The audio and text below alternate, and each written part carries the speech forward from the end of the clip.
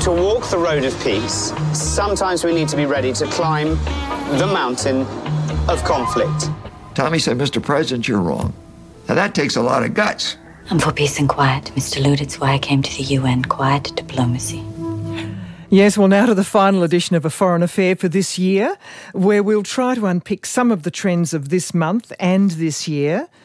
And what a year it's been in international affairs, a year that's of course been dominated by the war in Ukraine and its many flow-on effects, but also the pandemic and its different stages, which produce different responses, all the related impacts, and with shifting national friendships.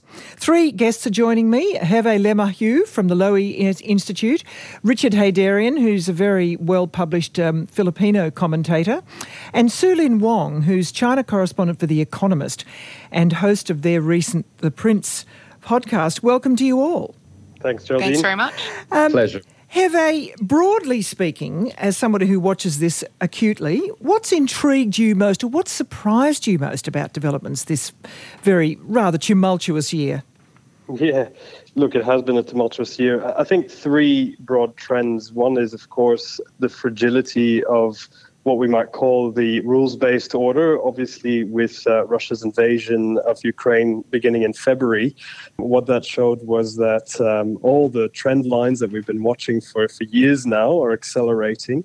But at the same time, the paradox is that the response was much stronger than anticipated, and at least the West is far more unified than it has been in many years. So Europe and the United States, the global West as well, if you want to include some of the US allies in Asia. Secondly, I think it's the fact that the authoritarian countries have really suffered quite a bit of reputational setbacks. Putin has been shown not only to be vicious, but also acutely fallible.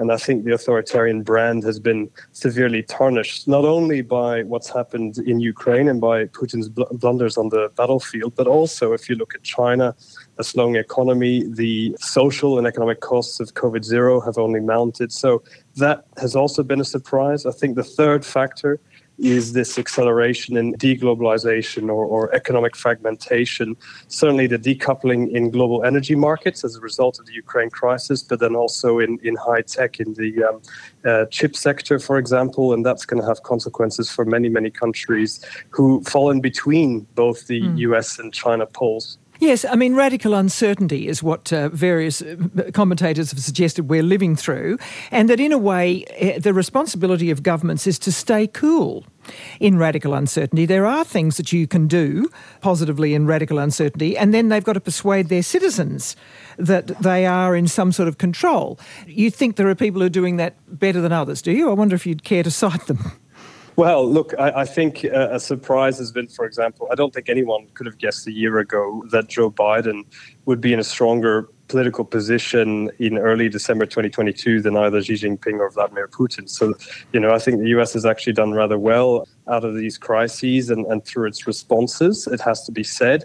I think Australia has actually done rather well as well. We've obviously had a change of government, a change of tone and approach to the region. And I think there's far more recognition that we need to broaden our aperture beyond just US and China dynamics, but look to Southeast Asia and the South Pacific. So much more emphasis on the role of third countries and much greater recognition that not everyone sees the world through our prism, which is a sort of China threat prism.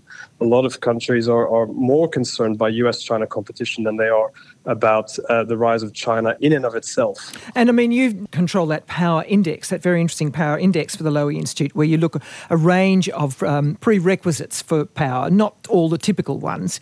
Like, for instance, the Japanese had been doing remarkably well. Would you say that's continued, or has there been a bit of a shift? Yeah, look, I think Japan is adapting. It's obviously an economy in slow decline just by virtue of the fact that its population is declining and its relative share of the Asian economy is declining. But given that that's a structural factor, you can't really do much about that as a politician. They still do relatively well in terms of using their limited resources to broad-based effect and generating quite a bit of clout in places like Southeast Asia and in places like Washington, D.C. And you see them playing both the sort of defense diplomacy card as well as the cultural diplomacy, and they continue to do rather well. Richard Heydarian, as a very keen observer, Would you differ from Hervé's analysis? I absolutely agree. I think we're more or less on the same page as far as the broad trend analysis are concerned. I think, of course, we all agree that we are facing a poly-crisis, right? This is what's unprecedented about our era. We don't have a single, essentially an engine of uncertainty, but multiple ones from Europe to US and China on both economic and geopolitical fronts. But I think the big story really this year, and perhaps I'm biased because I'm based in Southeast Asia, is really what the Southeast Asian countries have been doing in order to arrest or kind of mitigate this radical uncertainty we're seeing on the global level. So in November, we saw back-to-back summitries from Cambodia to Bali, and then, of course, in Thailand. And the overarching result of that was essentially a check on Russia. We saw Russia was really isolated in these major summits. If you look at the statement on Ukraine, essentially identical statements came out of Bali, the G20 summit, and also in APEC, whereby it made it clear that, people are not happy, including some supposed friends of Russia in this part of the world. But more than that, of course, we saw the Bali détente, the breakthrough that happened there. And I think Southeast Asia should get some credit for not only serving as a host to, but also mediating behind the scenes to make that Biden-Xi Jinping meeting happen, and more than that, to make it sure that something, concrete comes out of it. So I think we created a floor as far as the new Cold War is concerned, and perhaps we can nudge the two superpowers towards, a better direction. So I think this is where we see middle power diplomacy working. Not only middle power at the level of ASEAN, but also middle power at the level of countries like Indonesia, which are a middle power in their own rights. We're talking about $1 trillion economy and a country of almost 300 million people. For me, the other interesting thing is also the poly surprises. So when you look at the Philippines, for instance, many people were surprised by Marcos Jr. becoming the Filipino president with an emphatic victory, the highest margin of vote for any Filipino president since his father. But for me, what's even more surprising is his foreign policy direction under Marcos Jr. If you look at the Philippines' relations with China and US, it has radically shifted under Marcos Jr. So on the surface, Marcos Jr. is a continuity from the Duterte years. But actually, if you break it down, what we see is that our alliance with the United States is stronger than ever. And it's an alliance that is not only focused on the South China Sea disputes and shared concerns with China there, but increasingly the Philippines is becoming indispensable to U.S. strategy towards Taiwan. So the Marcos Jr. has been much more open to granting access to key bases, not only in the west of the Philippines, which is neighboring the South China Sea, but also in our northernmost bases, which are close to the southern shores of Taiwan, where a potential invasion can happen in the near future. And lastly, of course, just the other day, we saw Japanese warplanes visiting the Philippines for the first time since the end of Second World War. Goodness me. And this time, not in a menacing way, but this time in the spirit of cooperation. So what's happening here is that we're seeing the emergence of an alternative Quad. So everyone talks about the Quad of India, Australia, Japan, and US, but that's an unusual Quad because 3 are US allies, but India is not. And we saw India is very different in terms of its approach to the Russia question, among others. But now what we're seeing is that the Philippines is bringing another Quad together. South Korea, Australia, Japan, and the United States have been conducting different kind of exercises this year in the Philippines. And in fact, next year, there will be as many as 500 joint military activities between the Philippines and U.S., which is more than any Indo-Pacific ally of the United States. Not to mention war games like Balikatan could have up to 16,000 participants, including from Japan, including from Australia, and more Koreans are also joining our exercises here. So the Philippines is now suddenly emerging as the pivot state as far as America's integrated deterrent strategy against China is concerned. That's a radical shift from Duterte years where our alliance with the U.S. was up in the air. Well, quite. In fact, just let's have a listen to President Marcos dealing with the U.S. Vice President Kamala Harris. We stand with you in defense of international rules and norms as it relates to the South China Sea. An armed attack on the Philippines' armed forces, public vessels, or aircraft in the South China Sea would invoke U.S. mutual defense commitments. And that is an unwavering commitment that we have to the Philippines. Now, what intrigued me, Richard, was I thought that, in fact, he didn't take this foreign policy, did he? Or he wasn't explicit about it to the elections, and he's flipped the whole thing. So what do you think? Are the citizens on side, or is this just sort of a bit of a unilateral move by him?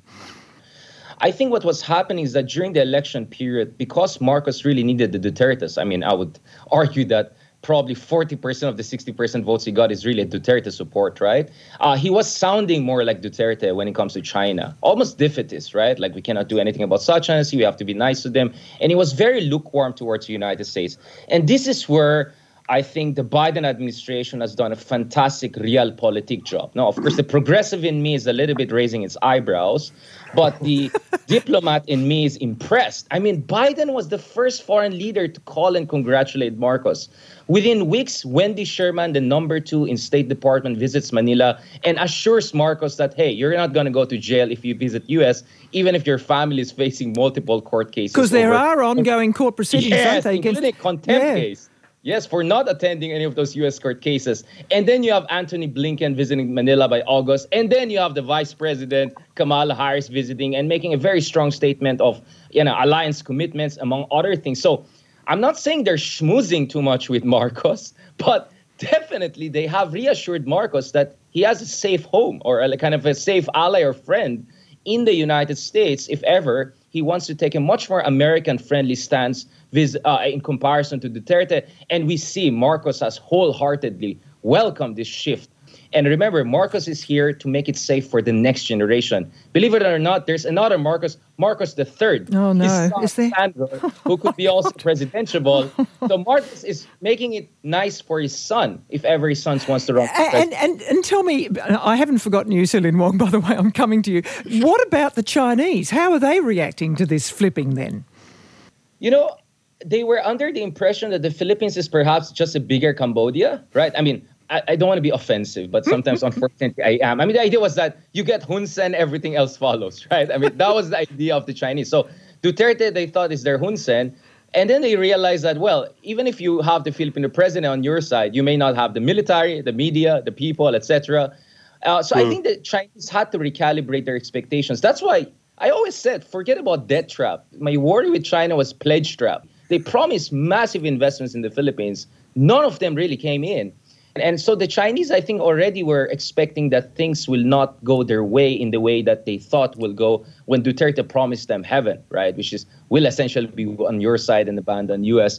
But I think they're still surprised by how fast things are changing under Marcos. Even I am surprised. I mean, I foresaw this in a piece back in June that Marcos will be more like his father, meaning strong with U.S., but friendly with China and the others. But this is too fast. So my worry is we might get locked into the U.S. strategy on Taiwan and South China Sea in ways that will make it very hard for us to later on recalibrate things towards China. China is having its own worries and anxieties and some recalibration to make. That's why I think they're looking forward to Marcos' visit in January and see what concessions they can get out. Marcos is going to China in January?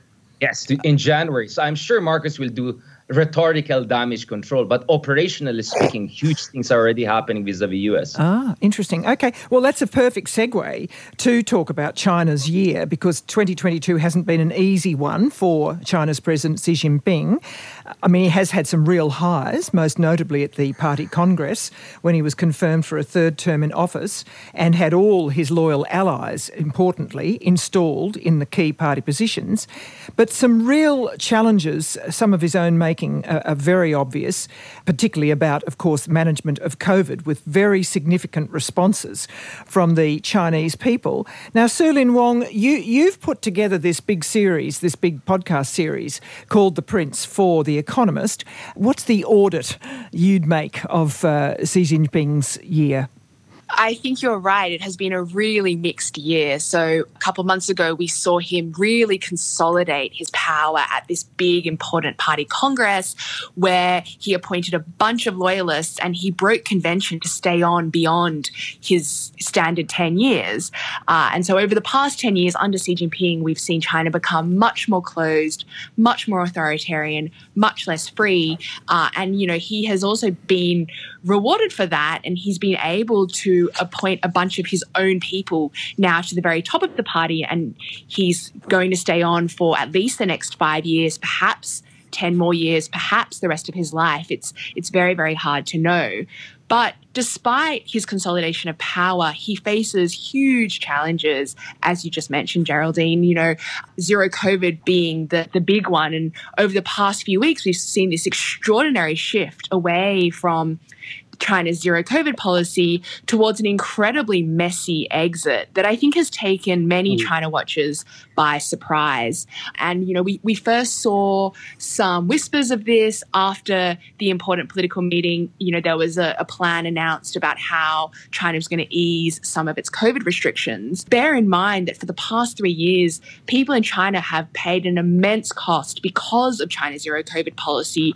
Earlier this year, we saw one of the world's financial centers, Shanghai, go into lockdown, but actually there's been tens of millions of people in rolling lockdowns across the country, not just this year, but in 2020 and 2021 too.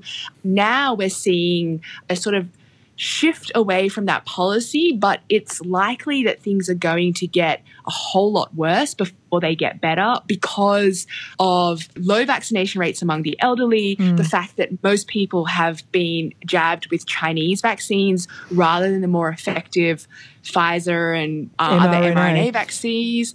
And China just does not have the number of hospital beds it's going to need as more and more people contract COVID. And so there are, worst case scenario estimates that 1.5 million people might die as China comes out of COVID. Look, it's very interesting, the role of nationalism in modern China, and it has been much discussed that this has been very much a feature of the Chinese Communist Party sort of, in a way, whipping up nationalism.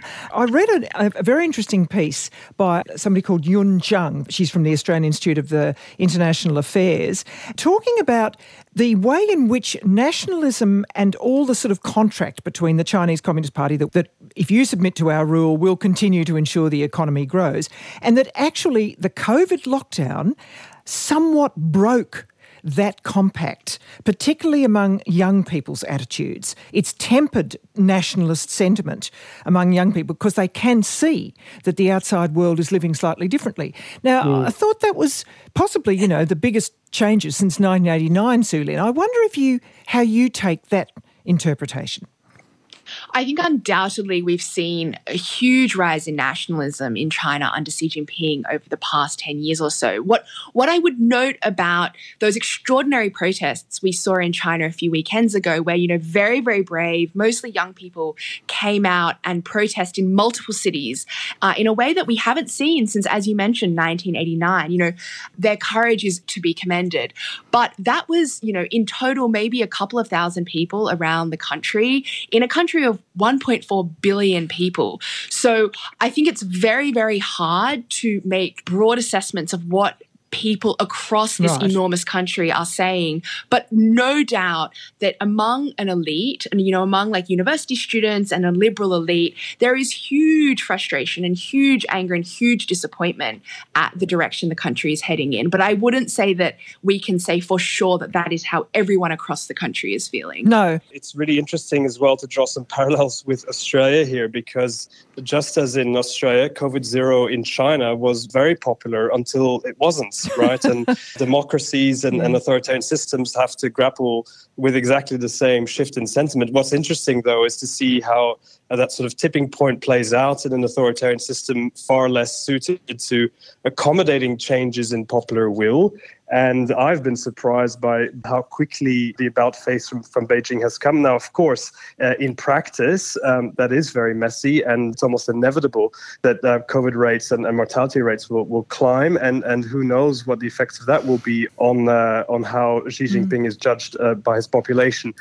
Look, before we leave China, there was a very interesting conference this week run by the Australia-China Research Institute talking about 50 years of formal relationship between China and Australia, at which Madame Fu Ying, who was the former very, very popular ambassador here for China, now very senior in foreign affairs in China, at which she spoke in her very sophisticated way, telling us to not cast gratuitous judgments on Chinese behaviour internally. Let's have a listen. There's always high public attention on anything that concerns human rights. I understand it. I think it's rooted in Australian history and its own experience. Just like the Chinese are very sensitive about foreign interference, it's also rooted in our history. We were semi-colonized and we had trauma in our history, so we are very sensitive about any other foreign interference. So when the Australians are interested in China's domestic affairs, I understand it too. But if Australians think they have the right to finger pointing at China, and some people, they talk like they know better how to run China. It's not welcome, not at all. Not welcome, not at all. Just a little reminder there, as I said, of a small shot across the bows. Now, look, before we leave today, I want to go to Indonesia. It was the site, of course, of the big G20 meeting. There's a lot happening. There's these quite surprising developments around management of sexual behaviour, around attitudes towards the president, also attitudes to judges, let alone the president trying to build this big new capital for which he doesn't seem to be able to encourage any money. Richard Heydarian, what's your take on the state of Indonesia at the moment, given you have this Southeast Asian focus? Yeah, actually, I personally feel a little bit burned about this because for the past 3 years, I kept on saying, like, Indonesia is a country that deserves much more attention and recognition internationally. And I was a little bit disappointed when Jokowi's visit to Ukraine and Russia to kind of mediate the conflict. I felt it was not getting the kind of recognition and respect in the Western media circles, or at least some of the circles. So I felt Indonesia was like really the world's biggest invisible nation. And, you know, I was in Bali and Jakarta over the past week or so. I mean, I saw how much they invested in these events, infrastructure-wise, prestige-wise, emotionally-wise. So I felt perhaps maybe Indonesia's time has arrived, not only as a kind of a rising economy and expected to be one of the biggest in the world in the coming decades, but also as a major Muslim democracy, right? I mean, I spend a lot of time in the Middle East. This issue of Islam and democracy has been at the top of my head for quite some time. And then suddenly this comes down. But if you break it down, it's classic case of Javanese balancing, right? So on one hand, there is this kind of a retrogressive aspect to it. Clearly, we have no idea how is this going to be implemented. Like, the first thing comes to your mind, what happens to the tourists, right? Foreign tourists to go to places like Bali, right? Yeah, they say it won't apply effectively to tourists. Exactly, right? But you can imagine a lot of gray area implementations or gray areas in the law could provide room for abuse.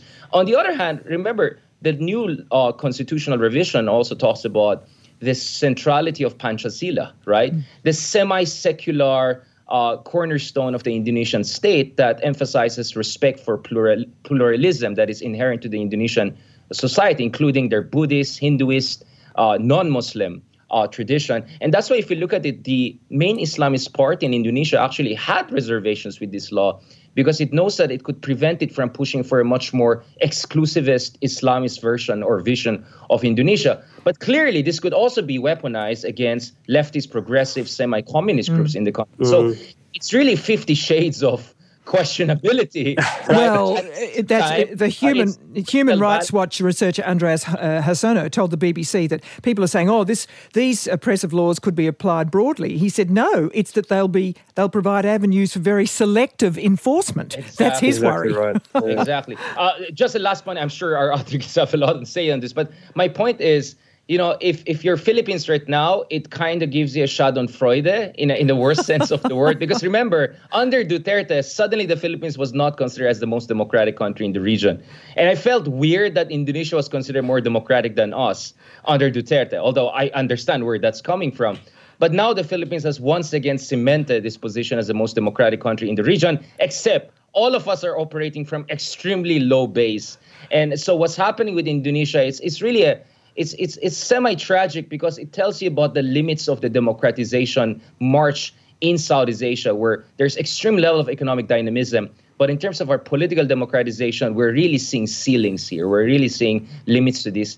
And if Jokowi is not going to do this in terms of pushing for democratic reform and deepening, I wonder what's going to happen after Jokowi, when you can have even much more questionable or authoritarian populist figure lurking over the horizon. So that's the worry I have right now. I might give you final comment, Heve. Yeah, look, I mean, just to end on a slightly more positive note, I mean, I agree with everything that Richard has mentioned, and it is concerning. There's a lot of ambiguity, but the ambiguity itself is concerning.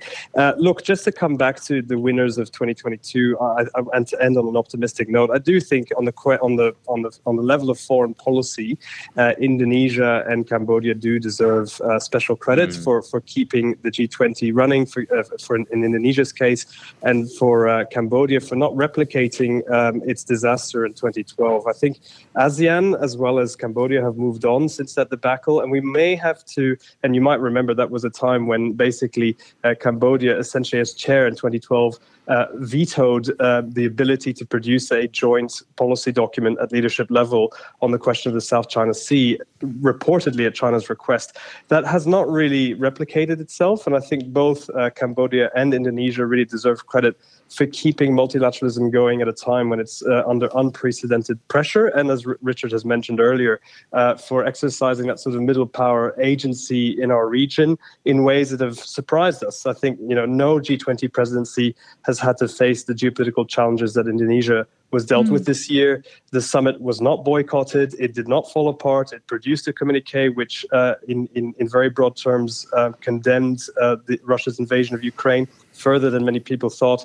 And I think it has to be considered a success. So it keeps the flame of multilateralism alive. And for that reason alone, I believe Cambodia and Indonesia both deserve some special credit. Okay, well, that is a very interesting overview. Thank you to you all for covering so much. So economically, Heather Lemahue, Richard Heydarian and Su Lin Wong, thank you so much.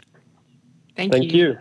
And, pleasure. Thank you very much. And just also mention that next week we will be inviting Mick Ryan back to the show for a sort of an audit at the end of the year of the conduct of the war, given those really quite interesting developments about Putin talking about a negotiated settlement. Extraordinary. Stream any ABC radio station live and on the go. Discover new podcasts, music and audiobooks, all free on the ABC Listen app.